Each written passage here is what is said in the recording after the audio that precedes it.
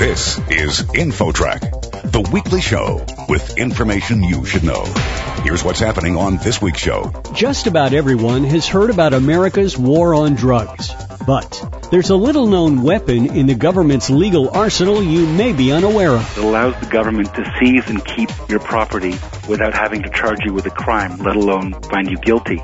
And it's very much a product of the war on drugs. Then, counterfeit goods and online piracy are a financial menace for American business, large and small. A top attorney says to avoid becoming a legal target, ask yourself one question. What have I done not to step onto someone else's intellectual property?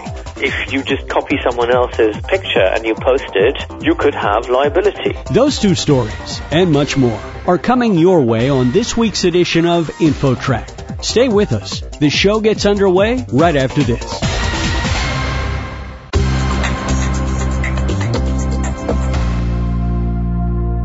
InfoTrack, the weekly show with information you should know. Here's your host, Chris Whitting.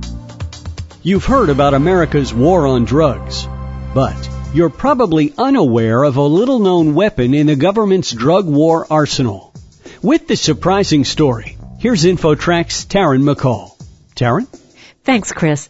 Our guest is Jonah Engel, a freelance journalist based in Washington, D.C., who's been looking into a part of the war on drugs you may never have heard of. It's called civil asset forfeiture. Jonah, welcome to InfoTrack. Thank you.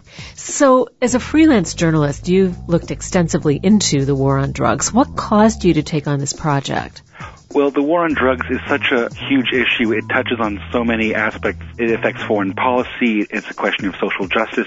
The huge expansion of prisons in America. You know, the U.S. has 5% of the world's population, but something like a quarter of its prisoners. So many of these issues go back to our drug laws. So I think it's a way to look at all kinds of social justice issues. And so it's a very rich topic.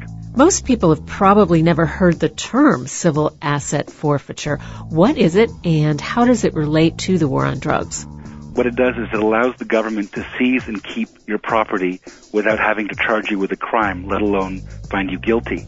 And it's very much a product of the war on drugs. Modern civil asset forfeiture was instituted as part of the landmark Comprehensive Drug Abuse Prevention and Control Act of 1970, which is when Nixon declares the war on drugs. And then in the ensuing years, as federal drug laws have been amended, they've increased the scope of forfeiture, and federal laws have in turn provided the basis for forfeiture laws in every state. Is this property kept mostly by local police departments, or is it federal agencies like the DEA? It's kind of a mix. What's concerning is that we actually don't know how much forfeiture is going on at the state and local level. On the federal level, there's been a significant increase in forfeiture, averaging 17% growth a year over the past 20 years, totaling some $10 billion. Last year alone, the Department of Justice's Asset Forfeiture Fund collected $1.68 billion. The Treasury has its own forfeiture fund. They collected over $1 billion in 2010. Hundreds of millions of dollars more collected at the state level. So at the federal level, it all goes to the seizing agency. At the state level, it varies, but overwhelmingly, upwards of 80% of seized assets are kept by law enforcement. What are the typical items that authorities seize? It ranges, and the funny thing is that civil asset forfeiture is a legal fiction by which the object itself is considered guilty. So you have cases titled U.S. government versus 3 diamond earrings or U.S. government versus 1 Mercedes SEL. So it ranges from the cash in people's pockets to homes to boats. But I think it's important to underscore the fact that, you know, when asset forfeiture, to the extent that Americans are at all aware of this, it was really sold at the height of concerns over the war on drugs in the 1980s. Ronald Reagan talked about it as like, we're taking away the yachts of the kingpins. But that is not necessarily the typical case. It ranges from such cases to, you know, I had an ex-policeman from Baltimore who told me they just took the cash out of people's pockets. So it ranges from tiny amounts to large amounts. So are you alleging that there's a lot of corruption in this program, or is it the law itself that's the problem? I think there's a fundamental question of due process. So I think that, you know, Americans have no trouble with law enforcement depriving criminals of the fruits of their ill-gotten gains. But I think when you give the state the power to summarily seize property and then you put the onus on the property owner to go and sue for their property, I think that's dangerous territory. So explain how this all works. If the government does seize your money, car, house, or other property, there is a way to ask for it back, but there's a very strict timeline to do that, right? Exactly. So under federal forfeiture law, you have 30 days to physically get your claim into the federal government in Virginia. If it's not in their hands within 30 days, regardless of the merits of their case, that property is effectively forfeited. You cannot get it back. On the state level, it varies from state to state, but often you have, a very limited amount of time. And beyond that, this is very specialized law. I've spoken to law graduates who've never heard of asset forfeiture. And in the course of my reporting, I spoke to several specialists in forfeiture law, one of whom said, I wouldn't take a case that was worth less than $50,000. Another said she wouldn't touch a case involving property worth less than $100,000. And that's in part because the law is so stacked in the favor of the government that, if you're going to go to the trouble of pursuing a case that could take years, could drag on, it really has to be worth your while. Which is another source of concern, that a law enforcement agency would just bank on the fact that half the time people won't bother because it's just too hard. We're talking with Jonah Engel, a freelance journalist who's been doing some in-depth reporting on the war on drugs, and we're discussing something called civil asset forfeiture. Jonah, what was the original intention of Congress when this law was written? Obviously, the scope of the law has expanded, but did this law have a clear purpose at the beginning? Yeah, at the time, the theory went like this.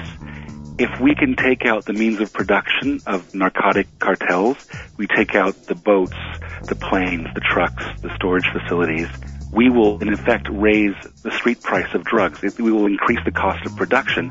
And by raising the price of drugs beyond the reach of consumers, we will help decrease demand. So this will strike a blow at the heart of drug cartels. Now, we've had asset forfeiture since 1970, and we've had it in a big way since the 80s.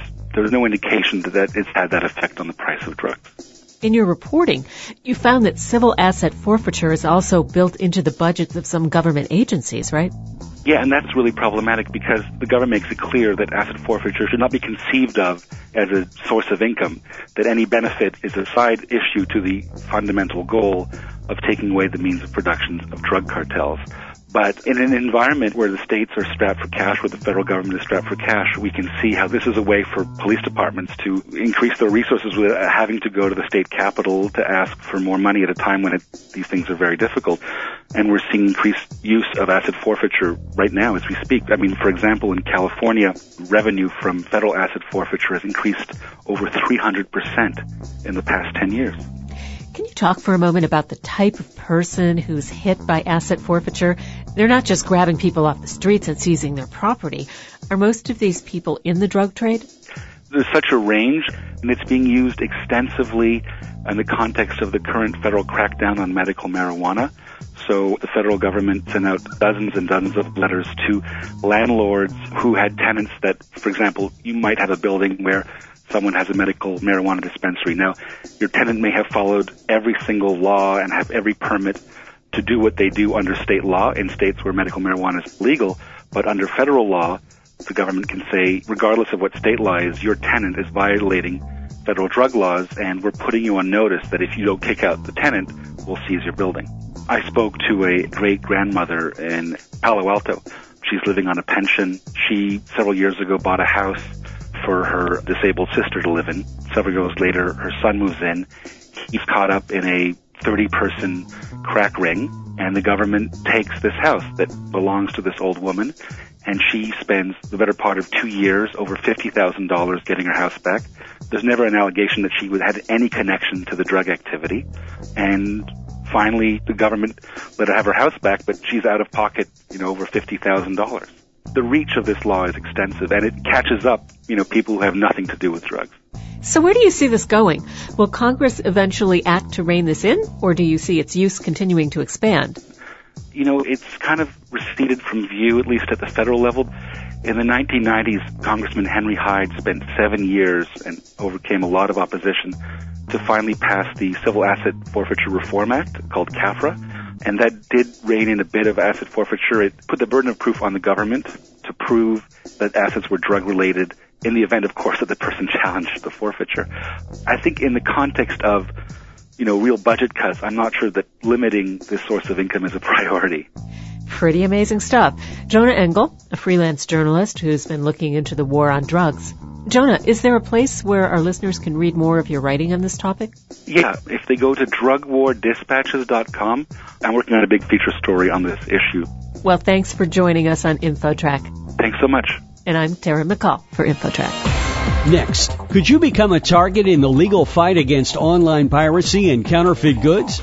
A top legal expert shares advice to keep you out of trouble. There's more InfoTrack coming up. Stay tuned.